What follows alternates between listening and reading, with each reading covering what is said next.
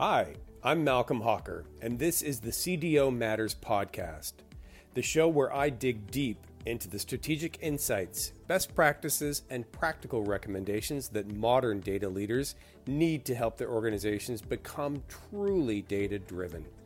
Tune in for thought-provoking discussions with data, IT, and business leaders to learn about the CDO matters that are top of mind for today's chief data officers.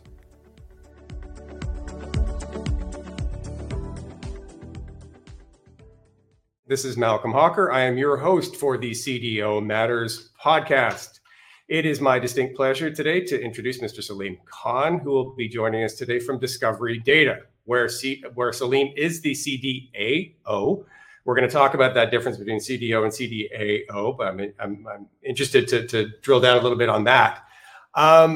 I met Saleem, man, I think it was like maybe 2015, 2016 in there, whenever you joined Dun & Bradstreet. I was pretty sure I was already there. So Saleem and I overlapped at Dun & Bradstreet, where at the time, Saleem, you were reporting to our chief data officer, a woman named Monica Richter. And you were in charge of innovation at Dun & Bradstreet for a number of years.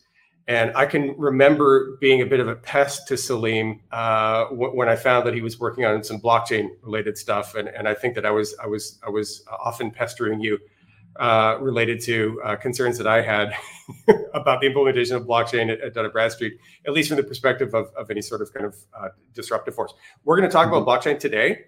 We're going to talk about a few different roles, including what it's like to be a CDAO at a company that does data for a living. So I think Saleem's got some interesting perspectives there. I would also love to talk about, and I plan to talk about, kind of data as a product, because I think for Saleem, for you, it's very real because that's what you guys are selling. So right. I'll stop there. I'll stop putting words in your mouth. Saleem, I would love if you could just take a minute and introduce yourself, describe your role. And tell us a little bit about Discovery Data. Absolutely. Thank you, Malcolm, for having me on the podcast. Great to be here with Prophecy. A little bit about myself. So I am, a recovering technologist. My early career was in the programming space. So I was, out of college. I had a computer science degree. I worked for a startup where I was employee number 4. And I was a Java programmer, did PHP development, front end, JavaScript work, database design, you name it. I programmed most of it. But we built a product built up to about 20 employees, and we sold the company to a subsidiary of IBM.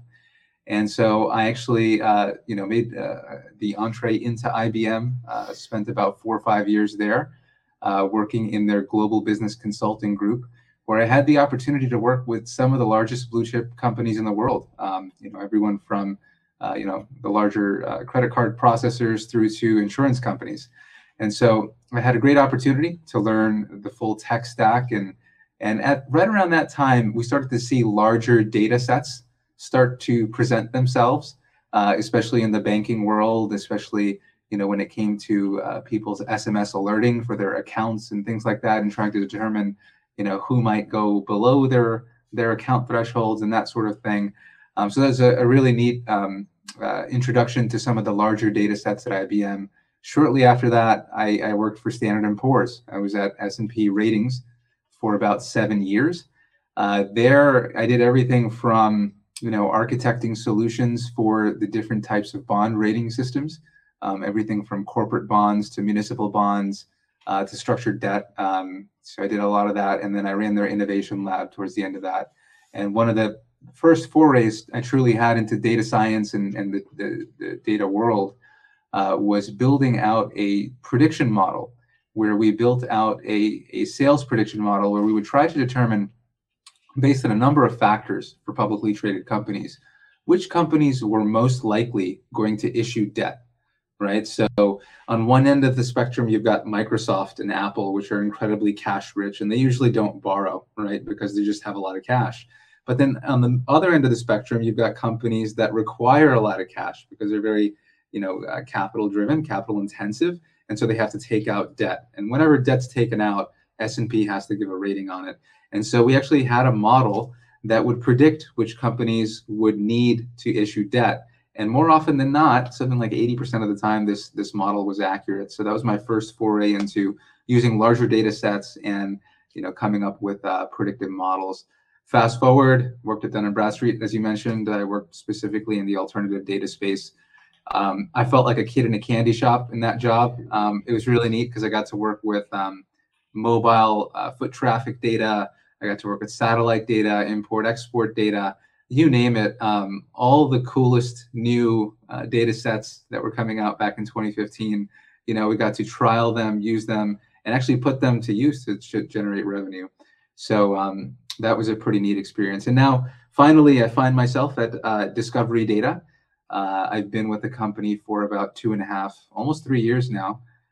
Joined with them right after the pandemic. But my job right now is Chief Data and Analytics Officer. And just to break that down, the job is really what I like to call 3 components, right? So I break it down into a cheeky little acronym.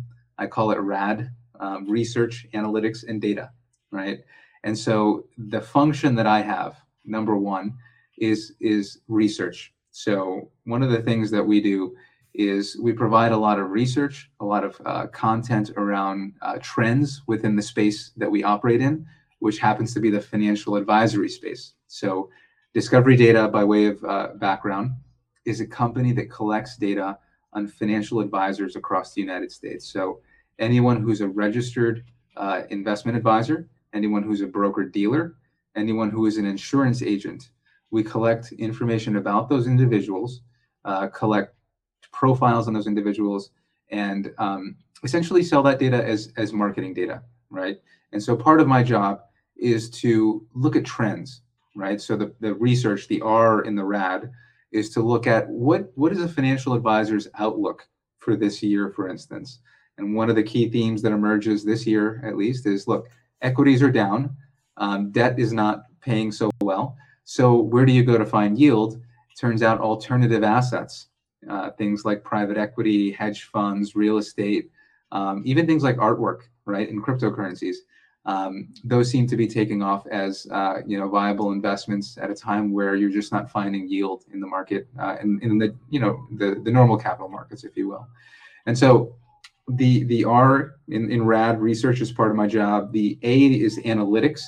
So the analytics piece of it is really, how do we use this data set that we have? We have a very unique data set in that we not only have sort of a Rolodex of individuals in the financial advisory space, but we also have some of their browsing behavior.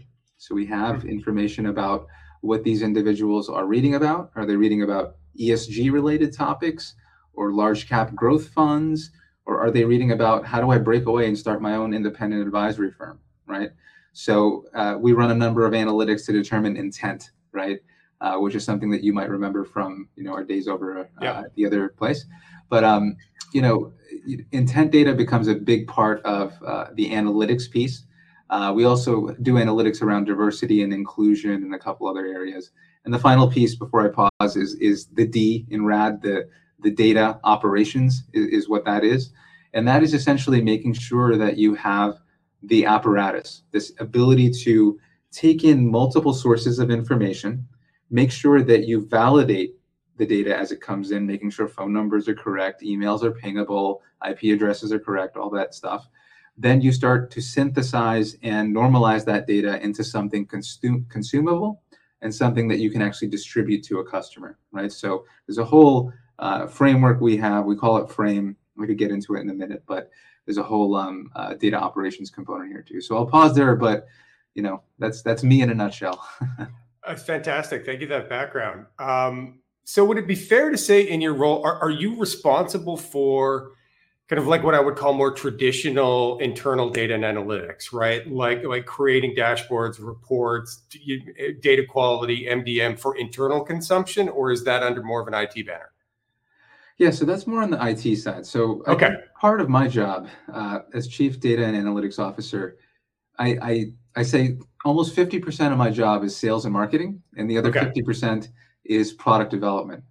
So I have a great team. I have the luxury of having a team of individuals that do research, analytics, and data, and they operate the day-to-day, sourcing of the data, normalization and distribution of the data. But my job becomes making sure I communicate with customers, especially our largest customers, as often as I can, to impart on them what's the latest and greatest thing that we have to offer. What are the trends that we're seeing within the marketplace? They want to hear directly from the chief data officer. And so I feel the role has become a little bit of a marketing role, right? It's become a little bit of a sales role, especially at a data company, because data is our product. And so who better to hear from than the chief data officer about what trends there are and where you're taking your data set? What's next in your data set? Well, that's interesting though, but that does seem like a natural extension based off of what you guys do for a living. But I think if you're talking about other large companies, those other large companies, even though they may not be in the data business, would certainly have a perspective on what's happening in those businesses. An example would be, maybe I'm the CDO at a large shipping company. Would I have interesting insights that may be valuable or monetizable in regards to kind of global trade or global demand or even a high level kind of macro factors? So that's interesting to me. It makes total sense that you're kind of like veering over into more on the marketing side and even maybe a bit of a consultant, sounds like at times. Yes, at times it is some consulting work. So helping customers think through scenarios. So for instance, one scenario I could provide. So at Discovery Data, like I said, we are focused on financial advisor and insurance agent data, right? Yeah. Think of us as sort of being the yellow pages for that information. Yep. A customer may come to us and say, hey, look, there's a specific geography in the Southeast where we want to sell specific type of assets. You could be a large asset manager that sells an ETF, for instance, or a mutual fund. And you want to target specific advisors that have had a level of assets under management growth over the past 10 years. So they'll come to us and say, look, I only want to target advisors in the Southeast that have had at least 10% year-over-year growth in their AUM. And we want to be able to find that cohort, and we want you to help us go after that cohort, to be able to sell our products, to be able to pitch our products. And so that's one scenario where we almost become consultants, right? The end user here has a very specific goal in mind. They have a business goal where they feel they're not as penetrated in the Southeast or Southwest or whatever region it might be. And so they come to us with that specific goal, and we'll have to walk them through how we would help them achieve that outcome that they're looking to achieve. And I'm happy to say that we have nearly 1,100 customers, of which over 90% are repeat customers. And it's partly because of this consultative sort of approach we take. And it's not all on my team. I have to also kind of lump in our customer support team. Yeah. We have an excellent client support team that almost gives white glove service to the customer, to walk them through these scenarios, to help them and handhold them. I think that becomes key. It's not just on the chief data officer or the data team to specifically walk a customer through and be that consultant, but to have that client support team that's fully dedicated to making that happen. That is a key part of success here. So I find this fascinating, and not necessarily because this is what you do for a living day in and day out, and obviously it's working for you and you've figured it out, but everything that you just described could easily, that process that you described, like the deep discovery, the consultative approach, understanding what clients need and how to solve for those needs, could easily be applied in an internal focus, in an internal use case. If I'm more of a traditional CDO who's been given a mandate of help build out a data and analytics organization to fuel my business, there's a lot of conversations going on these days about, kind of more traditional, I will just say traditional CDOs at larger companies, about them becoming more product-like and to implement more product management type disciplines within the CDO organizations, because so many organizations are struggling to deliver value for their companies, right? Where so many CDOs are struggling to get value out of governance. That's another good question I could ask around governance. I have to assume that your factory, so you're kind of managing the data factory, kind of ish. And that your factory has got very, very specific rules about what's an acceptable use of data, what isn't. that's got very specific rules about accuracy of data, about all the traditional kind of metrics of data. Sure. Do you define that as a governance initiative within your organization, or do you call it something else? No, absolutely. We do call it governance. We have a framework as part of our overarching, that RAD framework I mentioned. As part of the data operations, we have another framework under there called FRAME, another cheeky name. But FRAME is an acronym. It stands for Fuel, Refine, Analyze, Magnify, and Execute. So what each of those components is essentially different parts of the data operations lifecycle. So the F in FRAME, the fuel, is essentially the different data sources we have. So we collect data from sources like the SEC, state insurance commissioners, different financial sites, as well as social media, right? So those are areas that we collect our fuel, if you will, from. Then it's a matter of refining that fuel. So the refinement of it is partly the beginning of that governance that you talked about, right? So this is essentially ensuring that fields are validated properly. We have hundreds, if not thousands, of checks that we do on each individual field. We take in something like almost 3,000 different data fields across the financial advisory world, couple hundred fields in the insurance agent world, and then I've got a number of other data sets that we tack on, which brings it to almost like 5,000 unique columns, if you will, that we take in. And so every one of them needs to be validated and make sure that we have consistency around that. So that's the R in FRAME, is to refine it. Then we analyze the data set. So for instance, what we'll do is what I call the dipstick test. A more seasoned person would call it, a stratified random sampling. But that's essentially, taking a random sample of your data set, a 5%, 10% sample, something that's representative, and to actually manually review it. And so we actually have a team of folks that manually review that data to ensure its accuracy. We'll check sources like LinkedIn, SEC sites, different state insurance commissioner sites to kind of confirm that the data looks accurate. And so if it looks accurate on a representative sample, that means your larger sample is going to be correct as well, or at least 90, 95% correct. Then there's certain areas where we magnify. So this is the M in FRAME.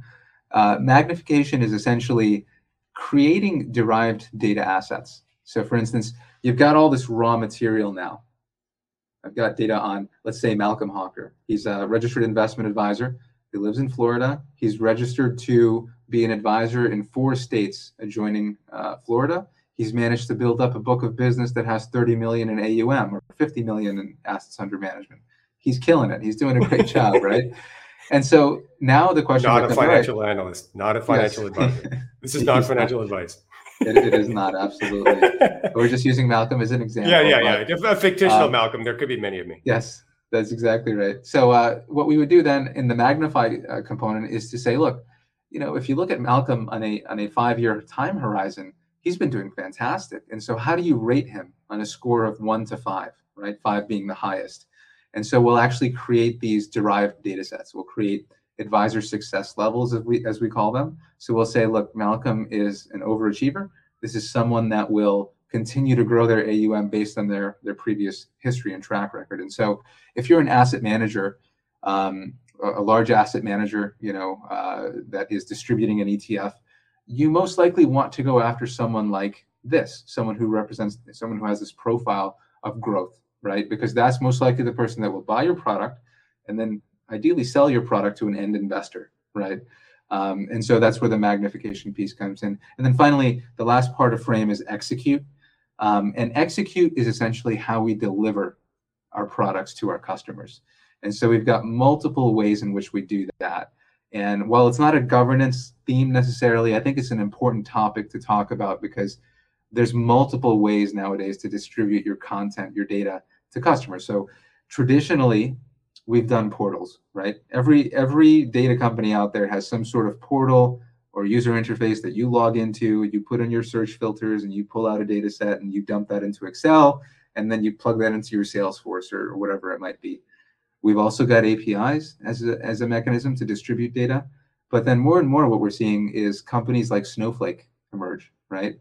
And companies like that essentially are serving as data aggregators. So what customers more and more are doing is they don't want to just see necessarily data from one provider.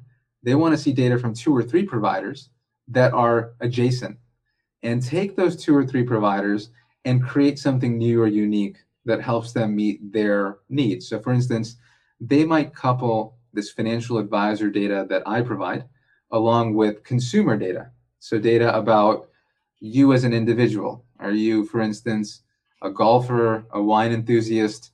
Are you into fly fishing? What are your hobbies, right? That's not necessarily data that we would collect, but it's data that you could lump together, kind of synthesize together and create a new derived output out of that to say that, look, here's a profile of an advisor that has a track record of growing their business, also happens to be interested in golf, also happens to have been a graduate of UCLA or Penn State or whatever school it might be.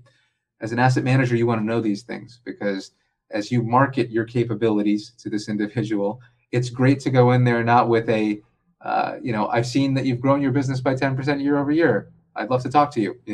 It's better to go in there with, hey, I happen to also be an alumni of Penn State and I happen to like golf. Would you like to go out to a golf outing, right?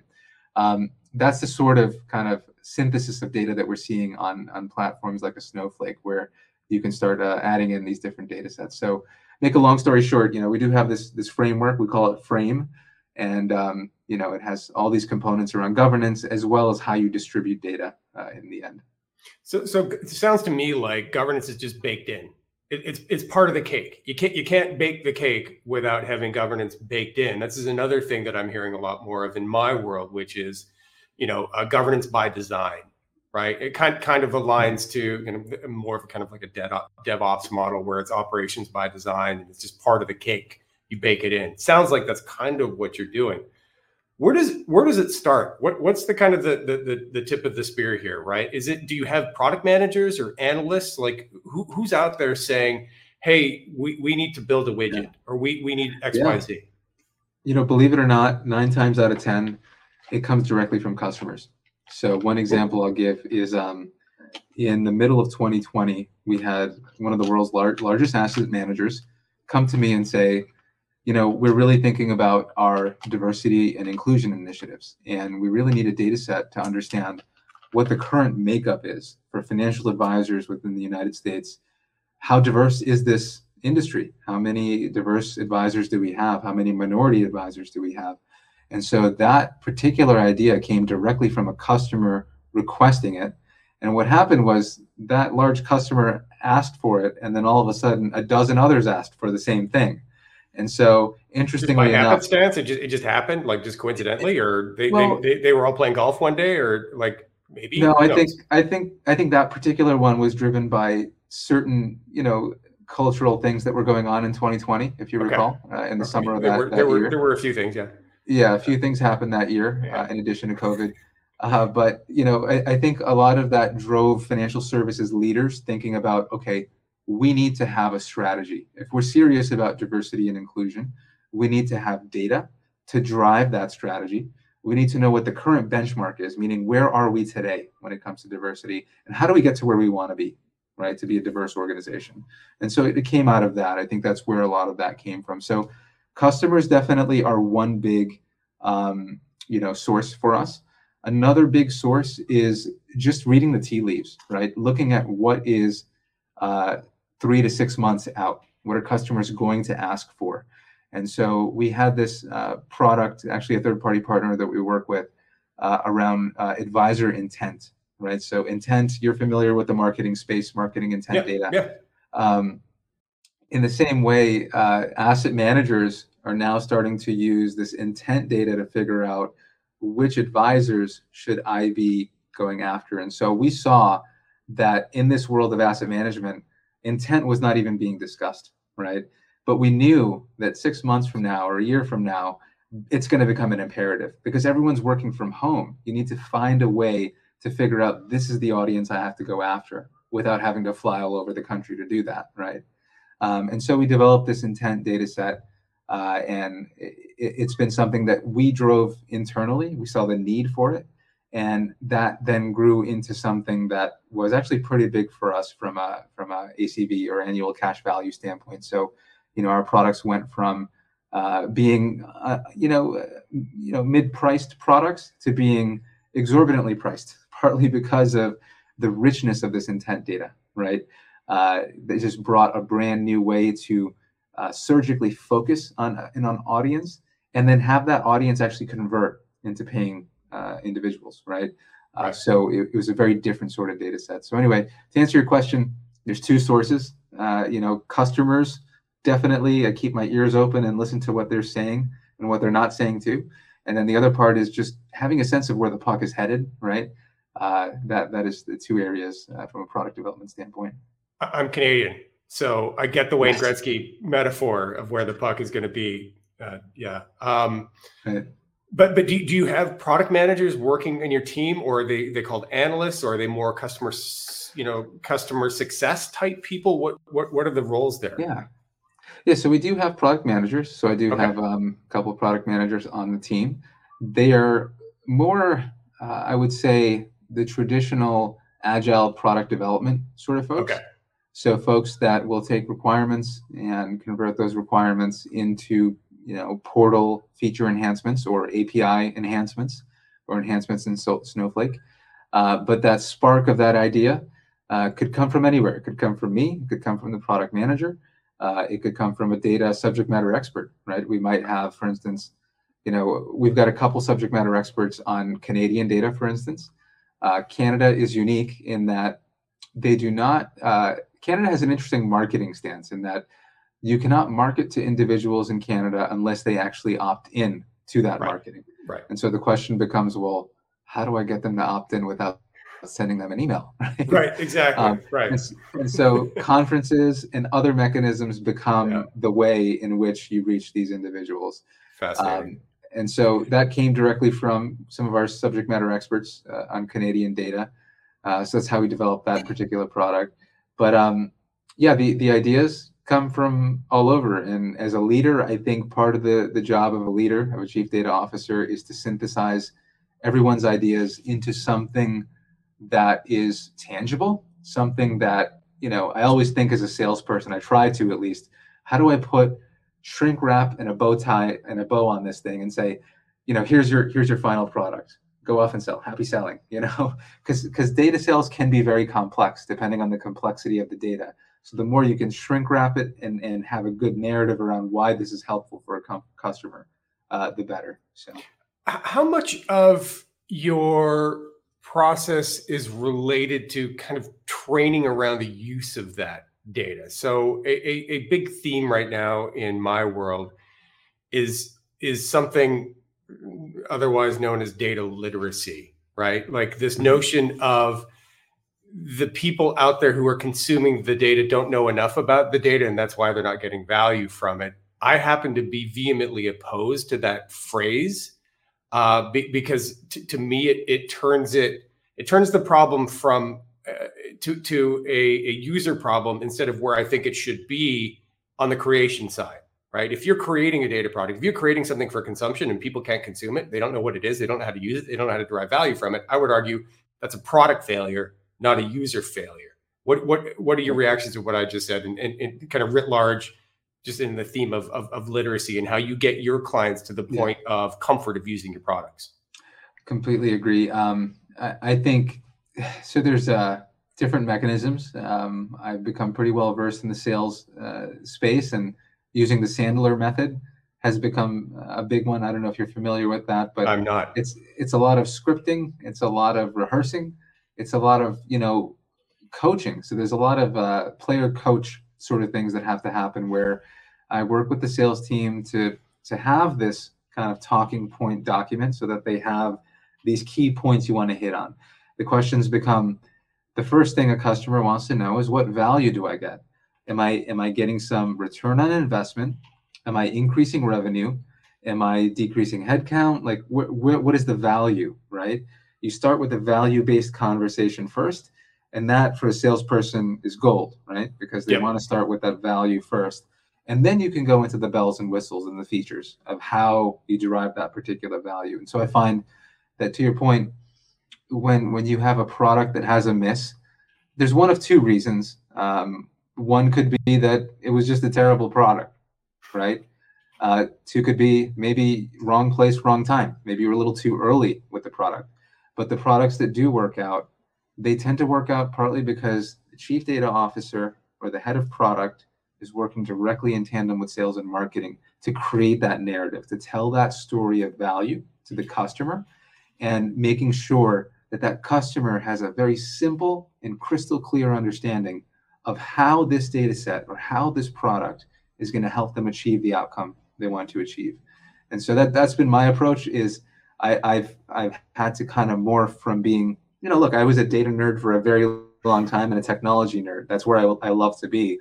But I've had to pull myself out of that and say, okay, I've got to kind of be a salesperson, marketing person, and think like how would they go about selling this product, right?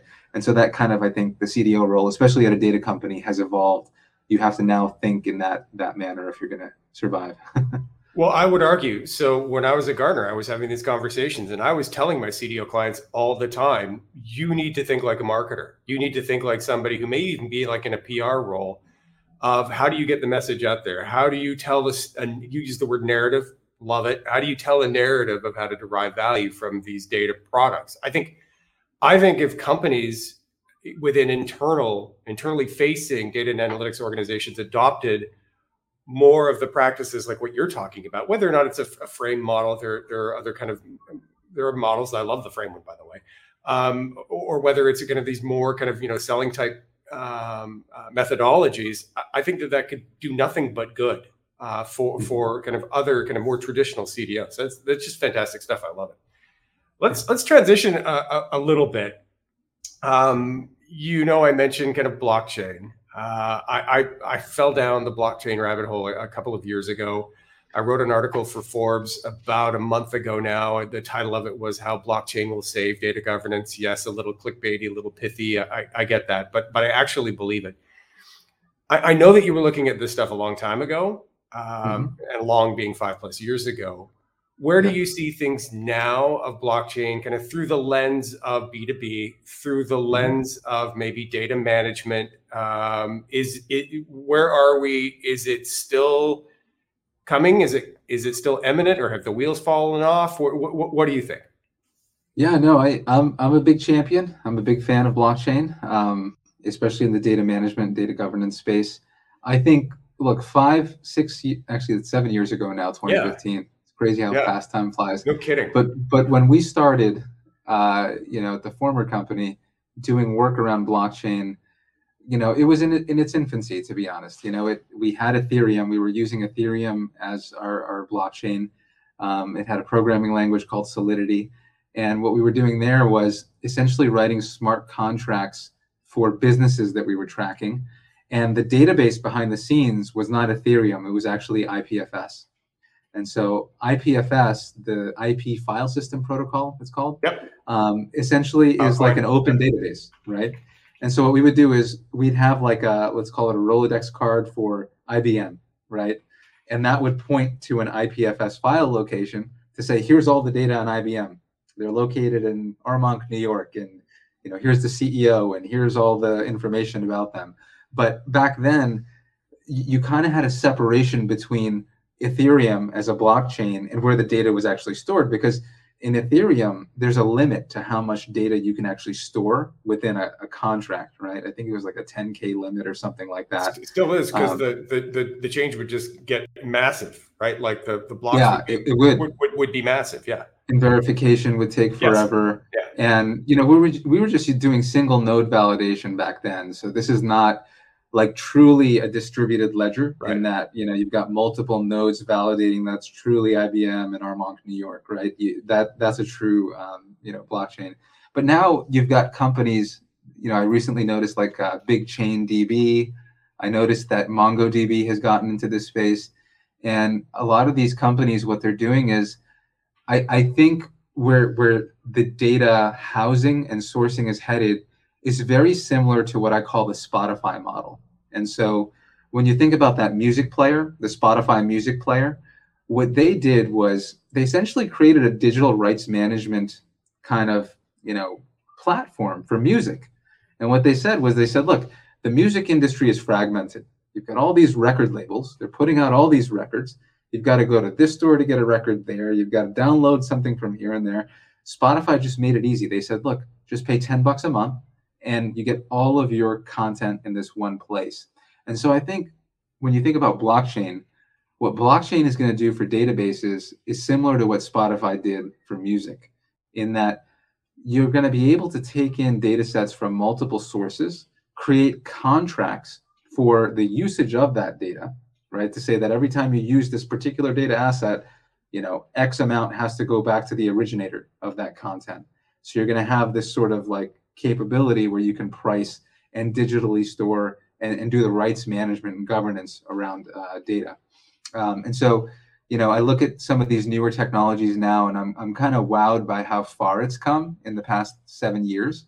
I think now more than ever, it's become viable to start storing data within a blockchain native system like a Big Chain DB or MongoDB, and not necessarily endorsing any of them, but just kind of using them as an example as of databases that are using blockchain as a mechanism to do the digital rights management, but also pay back the content creator, right? That's a big part of this, because there's two sides to the coin here. There's the person that wants to consume the data, the person that actually went through the trouble of normalizing, validating, scrubbing, all the work that goes into getting data just right so that you can consume it and get the right result, right?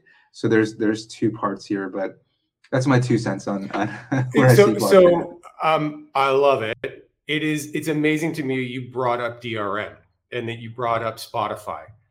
In my largely unsuccessful attempts to explain my thinking here, particularly to friends of mine who have the, okay, who's going to pay $1 million for a JPEG of a Bored Ape? And beyond that, why would I do that when I can just right click on it and download it anyway? Right. Mm-hmm. That's kind of what I hear when I go on my rants about blockchain. And what I always say in response to that is, a long time ago, and trust me, this is real gray hair. When I worked at AOL in 1996, we were saying the exact same. People were saying the exact same thing. Why would you why would you even bring your music into this platform if people can literally just right click it and download it a zillion times and send it to a zillion people? That was a valid question at the time. And then along came DRM. And you can say whatever you want about DRM. I've got gripes about DRM from a fair use perspective and other things related to copyright law. But putting that aside, DRM said, hey, this person has the ability to do this to this piece of copyrighted music. And it missed I would say it kind of missed the compensation and incentives piece. It just did the rights management piece. So again, maybe a separate issue, but blockchain does that quite well. It does incentives and compensations really actually quite well. And what I see going on right now is DRM being built for blockchain, whether that's a smart contract, whether that's something else, or whether that's a layer 2 or layer 3 that's sitting on top of these smart contracts. I see the exact same thing happening, where in another few years, you won't be able to right click on that Bored Ape and download it, because whatever infrastructure you're using to look at it will have integrated that DRM software and will be able to and apply those rights, because if they don't, they'll be in violation of copyright law. So I love the metaphor of Spotify. And I didn't know about MongoDB, but like Amazon has a ledger database, Microsoft has a ledger database that are being used for these things. So I couldn't agree more. What you laid out is bang on to what I believe will eventually be a world of kind of just hyper decentralized data ecosystems. I'll just call it a data ecosystem for lack of a better word, where companies potentially are willfully sharing certain data assets. What do you think about that? When I ask people, when I say, okay, well, I've got this idea, but it's going to require some form of sharing of data and maybe even a little bit of transparency that kind of goes along with blockchain. From the perspective of sharing data, what do you think when you hear that?